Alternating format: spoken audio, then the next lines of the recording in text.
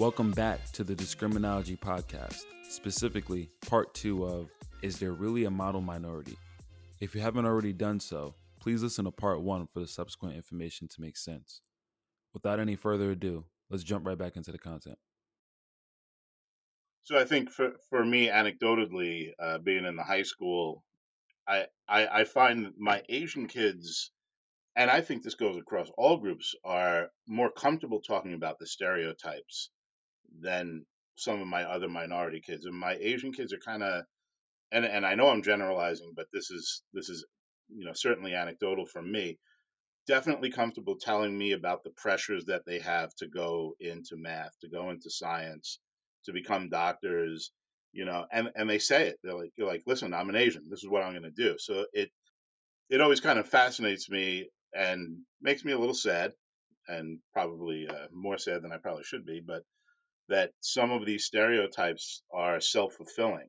That some of these things that have been pushed upon the Asian community as a whole has now been adopted, and now a lot of my kids see this as their only path, their only opportunity. When I'm talking about AP kids, kids as smart as Malik and Sid and Jada, like these are not kids that are struggling. These are kids that could go do anything, and they already think that their path has been laid out for them. So I find that sad, I guess, but also a little disappointing because they could go do anything they wanted, and they're kind of being forced into these roles, and it just also always fascinates me how comfortable they are talking about the stereotypes that are on them, and almost embracing it and owning it, which I know a lot of minority groups do, but I feel like my Asian students do it, um, or overcompensate a little bit more than most of my other kids do. I think that's my point. I think it's important to talk about how socialization works, especially with stereotypes. So, if the greater power structure creates a stereotype, it kind of has 4 touch points. It will, first and foremost, it will be from the greater power structure onto that minority group, whatever the stereotype is, and about other minority groups. The next phase will be minority groups perpetuating and believing these stereotypes about one another. And then the next step would be within a minority group perpetuating those stereotypes on one another. So, to your example, Asians reinforcing to other Asians that I should be good at math, science, or whatever.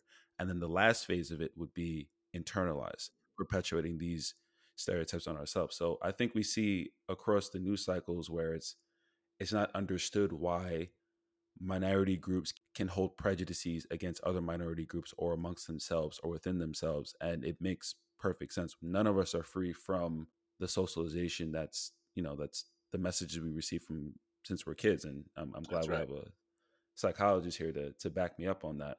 But we all receive the same racist messages, whether we're white, black, Asian, whatever, you know what I mean? So we're all conditioned to believe these things. Yeah, that's a great point. I think Sydney also mentioned that, it's really, if we didn't have white supremacy, then we wouldn't have all these different kinds of, stereotypes that are meant to really justify white supremacy, basically, and really, to oppress different minority groups, and using different stereotypes to oppress different groups at different times. That is, kind of like advantageous for the group that's, to maintain their power, really, and then to really kind of stay in the background while you all the minority groups can kind of fight over one Watching another. all the chaos. Right, and I think it's really played out recently with a lot of the high profile hate crimes, and I think it's something that we should address, because there's kind of a long standing type of I guess animosity. I think it's really built from the creation of this minority myth, and just kind of having minority groups kind of pitted against one another. And so there are, many instances where these kind of crimes could be committed by uh, people from the black community. At the same time, are people, looking at the history or the systemic nature of racism how different groups have been suppressed and how kind of like all these different groups are kind of put in this pressure cooker. And and some of the individuals we see on the news, they may not be kind of mentally stable. And so what has been happening to these individuals, because they have been marginalized in this environment. And so I think they don't have the right mind to really interpret what's going on. And then when they hear these kind of like racial slurs in relation to COVID, right? And then there's definitely a little bit of copycat going on, I think. So I think there's definitely a danger of like, in one way, it's important to let everybody know this is happening. So for Asian Americans to be to be vigilant, to protect ourselves. At the same time, maybe for um, folks that we want to step up and be ally, and so that's important to raise awareness. At the same time, how much is too much, right? So there, definitely are some individuals who kind of like, oh, I guess it's okay for me to blatantly show, these racist, beliefs. And so, there's I believe there are definitely copycats going on. And so I feel like one cannot talk about AAPI hate without talking about the history, how it came upon, how it it really was brought on by really the higher there's definitely this boss up there, right? I think Malik was using this metaphor. Yeah, the parent. Right, right, the parent. Yeah. Saying, good child, you're a good child, you're the bad child, and you look at what this child's doing. I feel like it's so important, but it may not be as apparent to like some people. And I think the recent broadcasting of these kind of hate crimes can lead to increase of that kind of inter minority group hate, when we're forgetting, kind of like Hunger Games. I don't know, I recently rewatched it.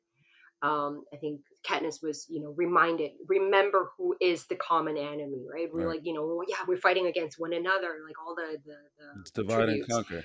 Are we forgetting who is actually making us fighting, among each other?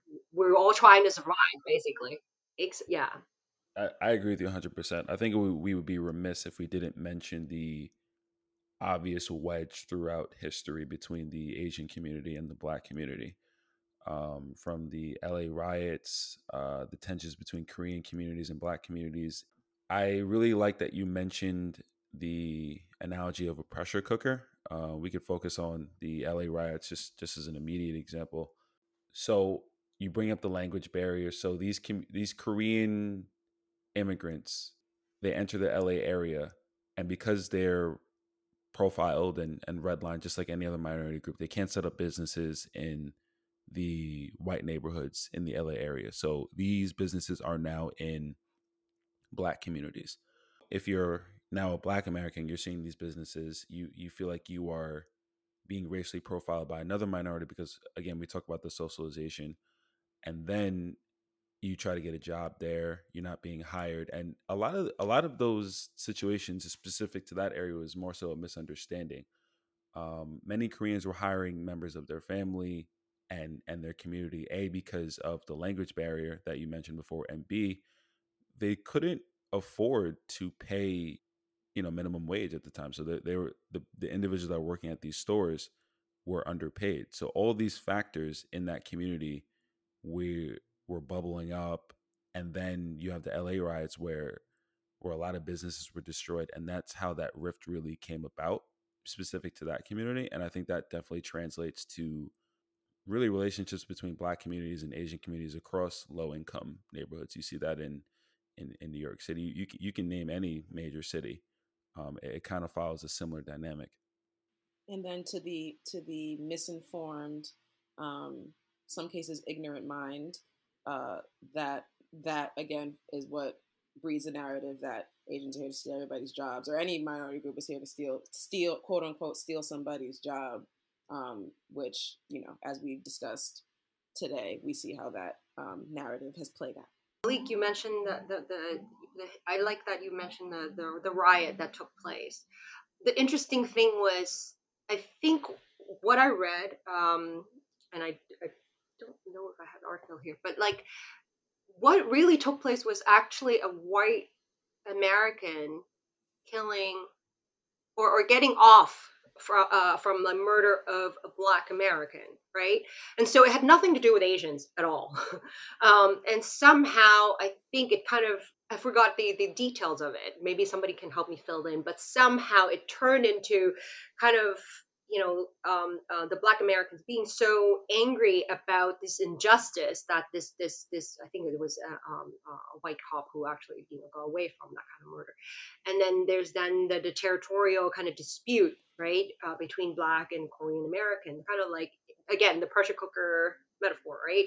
It just kind of kept building up. Then it turned into the riot against Asian Americans. So it's interesting the how kind of like the white group kind of can kind of escape from the whole blame, and let's just turn this attention to, on these people who are fighting among each other.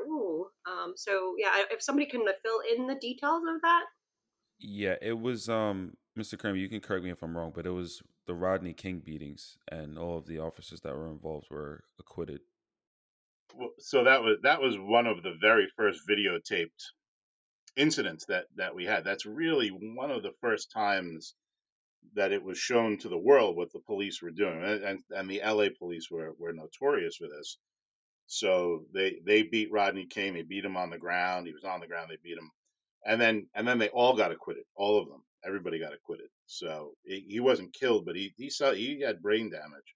And so when things like this blow up, and minority groups have been forced to battle over the same resources for generations, there's no one else to take out your anger on. Who are you going to take out your anger on? You're going to go march into the white. We know what happens if black people try to go into white neighborhoods, and we know what happens when anybody tries to go into white neighborhoods. Those places are fortified and gated, and they will not sell to everybody. When Jane wants to talk about systemic racism, that's got to be one of the first things that we talk about, is that the white power structure has refused to integrate, absolutely refused to integrate. It's on the books, it's the law, you're supposed to, but certainly we here on Long Island know what happened out here on Long Island to our neighborhoods. But it happens across America. They will not sell minority people homes in white neighborhoods. They won't do it. Correct. Um, so minority neighborhoods just exist. And that affects the education. Well, it affects all their resources, right? I mean, it affects the tax base. It affects what grocery stores you have in your neighborhood. It affects what local Ys or what local pools or any of the resources that a government should be providing equally and have equal access. I was just driving around yesterday up in one of Great Neck. I was driving around up there and I saw the community pool that they have. This is like the park pool. It looked like Universal Studios. I could not believe what was going on over there. And then if you drive around the Hempstead parks, or you drive around, so Jane, these are all places out here on Long Island, right? So the minority parks, they are not, they don't have the water slides, So it's Water slides. Does Hempstead even have a lake? well, Hempstead has a lake, but they have a pool. They do have a pool, but it's you know, it's that old separate but equal. Like, it's never been equal. It's never going to be equal. This No. structure is gonna hold on as hard as it can. So anyway, to get back to the LA riots, so because minority groups have been fighting it out for the same resources for so long, when things like that erupt, there's only each other to take it out on, and that just further fuels it, right? I would say that I was a little encouraged over the last year with the Black Lives Matter movement and the Stop Asian Hate movement, because very early on the Stop Asian Hate was co-opting the Black Lives Matter. They were saying Asian lives matter, but the leaders of that community very quickly changed that. They said it's not the same thing. We're not arguing about the same thing. This isn't a police brutality thing. This is a hate crime thing that's different. We need laws in place. We need these people who are committing these hate crimes to be prosecuted, where the Black Lives Matter was specifically policemen are still killing black people on the street, right? So So they very quickly changed it. So I think that the last year, for me, the last year has been encouraging in that the groups are finally seem to start building some coalitions, and there seems to be a lot more cooperation going on than there ever has been. Right. From the 1960s that Jane brought up before, where Asian American groups were completely discouraged from protesting. Now we're seeing protests. Now you turn on the news and there are Asian American protests going on in the cities. So I think some of that stuff is a little bit more encouraging. And that protests, the anti-Asian crime protests, we have Black individuals participating, and Lisa Ling, who is a very well-known Asian news anchor, she has done a lot in terms of kind of raising awareness and then inviting ANCAP leaders to come in to kind of like talk about that conflict. I think it's like an elephant in a room that has to be addressed for things to move forward, right? And this coalition or alliance that Steve mentioned, they're very important to really align, to kind of gather troops almost, join forces among minority groups, and then heal all the pain that's been kind of going on for years. It's interesting because for me personally, I learned a lot through, obviously, Black Lives Matter movement has been there forever, but during the summer Right. months, when the protests of police brutality took place, that was when I really, committed to learning more about, Jim Crow and all that history. And I remember engaging in some conversation with a fellow Asian online. I don't know them. Fortunately, I tend to associate with like people who kind of like think like me. And so like, but then I think it was like through a friend's another Asian friend's Instagram account, and there was a little back or Facebook account, like there was a little back and forth because I was not happy that at that point it was before that this whole wave of high profile Asian hate crimes that took place. It was that Asian basically was like, well, why do black people, why are they upset about people saying all lives matter? And so I tried to explain to them, well, what if your house is, it's like something I learned in other accounts. I can't take credit for it. What if your house is being burnt down and you're asking for help, but everybody's saying every house matters, like and he was still not getting it, and he brought up the whole model minority thing, and that got me really upset. And then I started kind of like telling him, well, I think you should we should all educate. Like I try not to be too, I guess, rude about it, right? So, like, we should all educate ourselves in terms of how these things have happened because of systemic racism, and to kind of like direct him to some of the articles about the myth of model minority. Um, then the Asian hate crimes kind of started, happening all over the place, and I thought back and I realized, interesting. Like, I felt a little bit of guilt.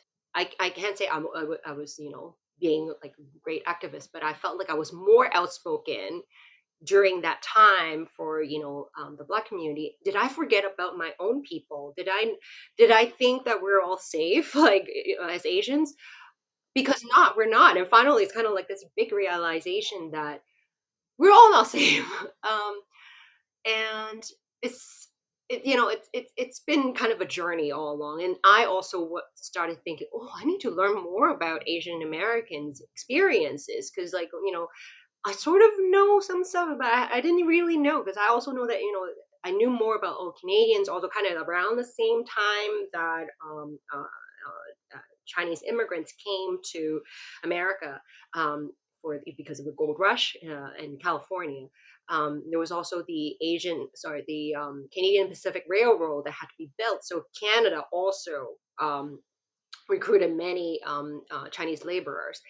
And and in my mind, like part of my argument against the person on Facebook is that, well, just like blacks have been brought into this country as slaves. So they were enslaved by white people, but the difference is with Chinese laborers, they tend to be volunteer. Like they were paid really, minimum wage. But then I found, as I've read more, I realized that there are actually slavery also going on in Asian. Like I need to read more about that. So I didn't realize that. And then also at the time when they're supposed to be paid, a lot of times they were murdered. And who was there to kind of like help them to get justice? Nobody. They also don't speak the language. So and the massacre in I think it was California in the 80s. Yeah. So I'm gonna lean in on both, like both or you guys to kind of fill in with the historical facts. Yeah, so that also took place that I did not know of. So I feel like all of us, including the minority individual, we need to learn more about our own history, because I feel like, I think Steve, you also mentioned in another podcast where the history lessons are really sanitized, right? Super Um, sanitized. yeah, and so me as a Canadian, I don't know much of the history of what will happen for Asian Americans, but I feel like most Americans also don't know, including Asian Americans. Jan, I was going to add. I think we all learned researching for this podcast. I remember I opened up the conversation talking about the collective memory of Asian Americans, and Black history has the same issue in public schools, and we talked about that in on earlier podcasts where the history is sanitized. We kind of breeze over Black history within the United States as a community. We don't really know ourselves, and we're conditioned to not know ourselves. But I think a little bit of the difference, because Black people have been in this country so long, surviving white supremacy, we're taught about how to survive white supremacy by our peers, by our parents, by our relatives, by our friends. And those lessons are kind of passed down. Where to compound that with the Asian community, not only I think it's even taught about even less in school. A lot of the things I learned about, like I remember learning about the Transcontinental Railroad, but I was never taught about how entire Chinese villages were set on fire, or I never even heard about this case in California, People versus Hall. So as you were saying, Jane, when it was time to get paid, a lot of people were murdered. So this Chinese individual was murdered, and the precedent that the California Supreme Court set, there were witnesses that were willing to speak out, but they determined that Chinese immigrants could not be witnesses against white people. Like that was the precedent. Like I didn't learn about that in school, and the more you learn about this history, well, first you get angry because it's just like, why wasn't I told this? And then it's just like I didn't know things were as messed up as they were. I think the more we build this collective memory, not only as Black people but as minorities in general, that will only help coalition building. Because as Sydney had a great metaphor before, in terms of we're all in the sinking boat, you're not going to act like you're in a sinking boat if you're systemically conditioned to not believe you're in a sinking boat. A big thing that we're fighting now in the United States is just this topic: what is going to be taught, right? The Trump administration wanted the "Proud to be an American" curriculum. I don't know why I'm forgetting what they called it, but it was straight from Nazi Germany. It was, here's how to be a proud white American curriculum, and they wanted some things included in there, some things taken out of there. And there's a district out here, Smithtown. There's this huge uproar now in Smithtown because one of the pieces said that they were going to they were being going to be inclusive in critiquing their racial discrimination, and inclusive, and be more inclusive. And the white people in Smithtown freaked out. Like, is our school district only teaching critical race theory now? Is that what they're teaching? And people are like, well, okay, you guys got to calm down. And now people are running for the school board that want to teach white supremacy. Like, why is white supremacy not a great thing? So it's this huge battle over the kids, and it's this huge battle over the curriculum, and who gets to dictate that narrative. Who gets to decide what the curriculum is going to really be? We all know who it's been up until now who's been dictating curriculum, but this is a fight that should be taken on by everyone to change this curriculum and to be more honest about our past and not be so sanitized about our past. But that is going to take forever, and it's going to take a huge political groundswell movement to try to get these sorts of things changed in the public schools, because unless you wind up with the one right person or the one guy who's willing to tell you or the one woman who's willing to tell you what really happened, it's unbelievable what's still going on. I mean, just just for an example, that I know this is a kind of a trite example, but when we teach imperialism to our children, we teach it as the European mother country and the colonies, as if those European countries like mothering us, like what a strange thing, right? So we want that narrative change. There was the colonizers and there were the colonies. You got to, what perspective are you teaching here? So I know that's a trite kind of example, but it's even things like that are still being taught as truth and still being taught as fact to the kids, where we're looking to get much deeper into what really happened, what happened to that transcontinental railroad, what happened when that was built. That was built during the Civil War. Like there was a ton going on in the United States at the time, and there was so much violence that occurred during that building that, as you guys mentioned already, wasn't taught. So what do you teach? Who gives you the curriculum? What are you supposed to do as a public school teacher when you're handed this curriculum and you want to fight with them? You're like, well, listen, this is absolutely not the way this went down. Who gets to make these choices? It's a huge point, and I think it's one of the things that I think that we like to talk about on this podcast is what are these solutions? How are we going to fix the things that are going on? Where can we move from here? How can we move forward from here? Sid posted the Senate just passed the Asian hate crime bill, just passed. One guy voted against it. One guy didn't think it was a great idea. This Josh Hawley maniac, who was part of the insurrection, who's encouraging the insurrection. He didn't like that you could tell people not to have hate. Not hate speech was no good. So there are, like we've always talked about, there are bills, there are laws, and then there's reality, and then there's the implementation of these laws. So when are we how are we going to move forward, and how are we going to convince people that vote for the right politicians, representation matters, get the right people in there, let's start really tackling things systemically, as opposed to just the conversations. Like, things have to actually happen. Yeah, so I think Steve brought up a really good point in terms of getting out to vote, right? We have to vote to have more diverse lawmakers or representatives who care about, racial injustice and, the rights of marginalized populations, right? We have to vote in order to get our voices heard. We just saw the historical moment when a woman of color being sworn in as the vice president of America. The problem is, like, voter engagement has been, historically low, among Asian populations. So, other than the language barriers we've talked about, I think some of the reasons that have been quoted is that, the idea that, well, what does it matter? Like, I'm just one person. What can I do? Then that may not be just, among Asians, but I think a lot of Asians tend to think that, again, the whole, like, not, rocking the boat thing. I'm just gonna, like, lay low and, do my thing, or do my job.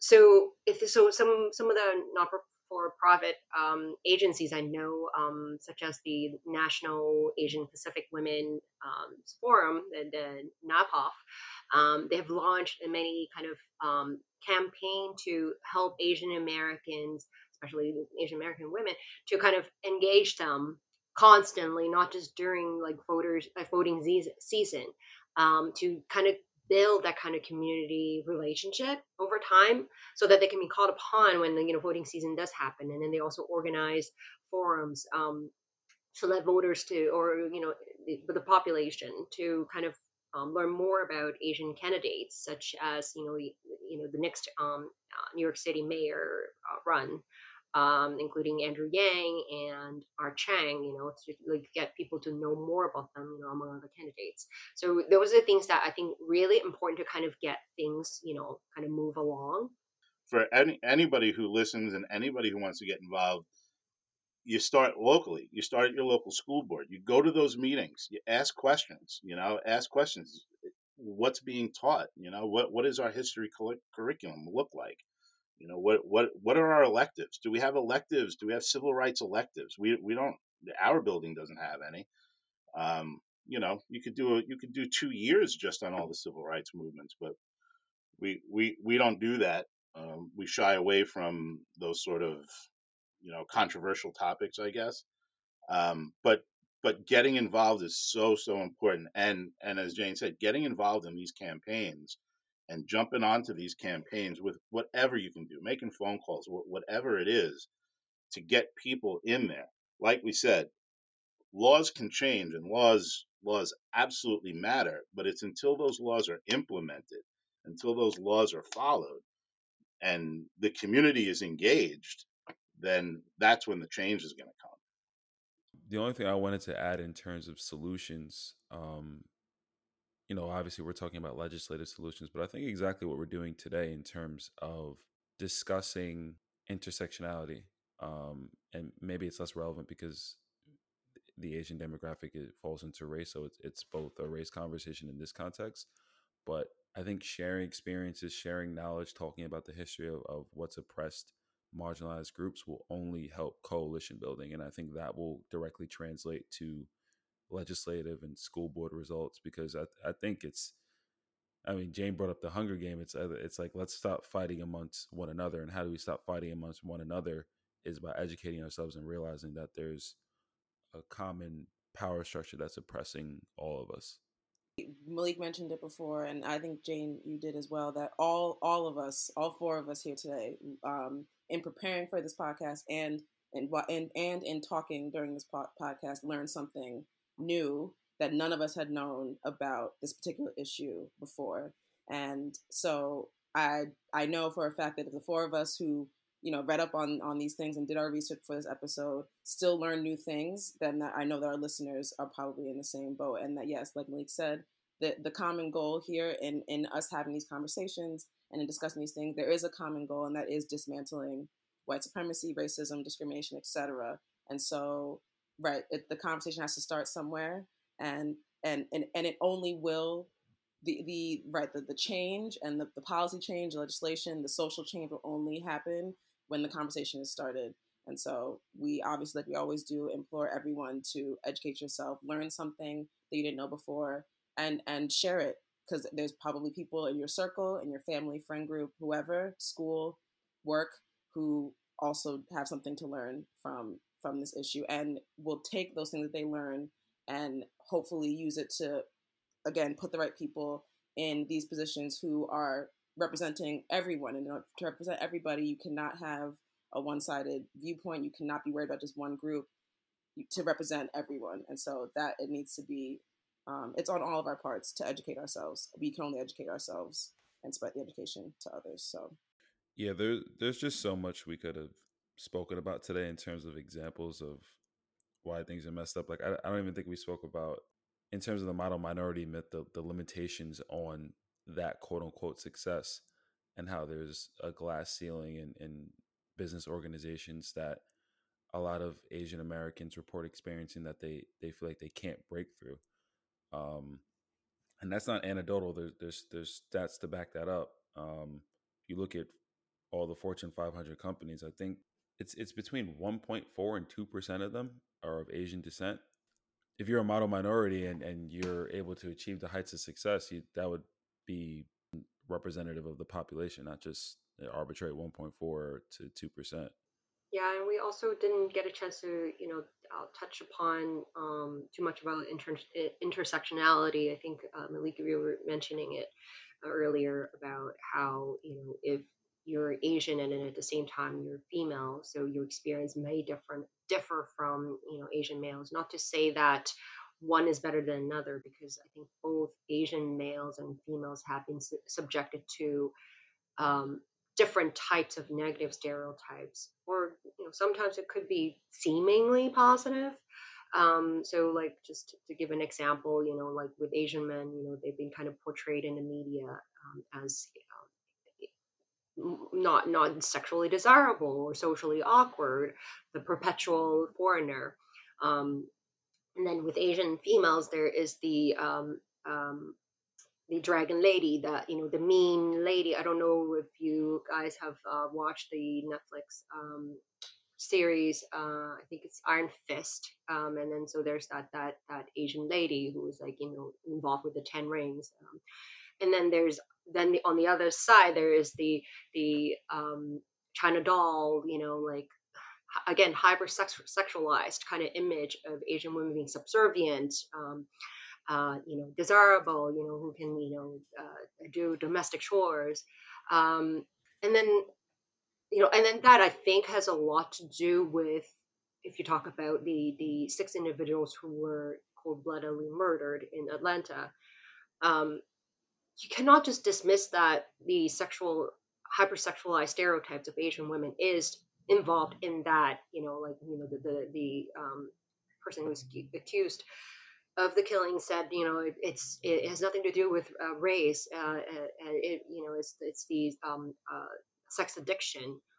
Why did he go into two different massage parlor? And associate that with Asian women. Right, right. So it's just really hard to dismiss that. And then we talk about different experiences of individuals from the Asian women. There's also a group of Indian women who have been kind of subjected to this you know the whole kind of color hierarchy of the lighter you are the better. So Asian women, there's like a lot of pressure to stay as light as possible. There's like these like kind of like beautifying cream that they can like kind of make their skin like lighter color. So there's like intense pressure for Asian women from kind of all these kind of different angles, right? That are placed upon them. It's only very recent where you have Minty Kaling, who is like a very successful Indian woman who started her show, the Minty Project. Very very little Asian representation. It's almost kind of one dimensional portrayal in the media. So I feel like that's another part of intersectionality we talk about. We haven't even mentioned what if you're both Asian and LGBTQ, right? So Right. their experience is also going to differ. Yeah, we could have had like 5 episodes specifically about this. There's just a lot of information. So to our listeners, I would recommend some readings and resources. We can post some articles to the Instagram. There's a book called The Myth of Model Minority that kind of touches on a lot of these intersectional topics that Jane was mentioning. Look up Asian authors, activists, and take the time to educate yourself as well, because these topics are really important. Jan, I wanted to thank you obviously for joining us today. I know we didn't get to touch on intimately every topic we wanted to discuss, but I think we provided a lot of learning opportunities for our listeners. And I'll speak for myself, I learned a lot today as well. Yeah, we can't thank you enough for joining us. It was you are a wealth of knowledge, and it is really really amazing to have you be on our show and share your experiences with our listeners. I think it was incredibly valuable. So thank you. Yes, thank you so much, Jane. And I also want to, on behalf of everyone, extend again our empathy and sympathy to your community. Everything that's going on right now is absolutely crazy. I it's yeah, it's wild. I do think that we're taking a huge step in this bill passing. But we, again, yes, thank you so much for sharing your sentiment and your knowledge. This was really informative. I also learned a lot, which is obviously why we do this. So thank you so much. No, thank you to you all. I've really enjoyed our conversation. I also learned a lot, through this whole experience, through our conversation and also kind of like, looking at some research in the area. And, like I said at the beginning, you guys holding the space for, a minority individual to come to talk about our, personal experience is really important and really educating our listeners about um, these kind of important topics or historical facts. So thank you so much. It's my pleasure to be here.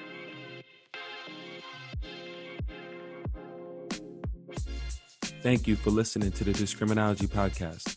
Be sure to subscribe and to follow us on Instagram at Discriminology_podcast or on Facebook at Discriminology3.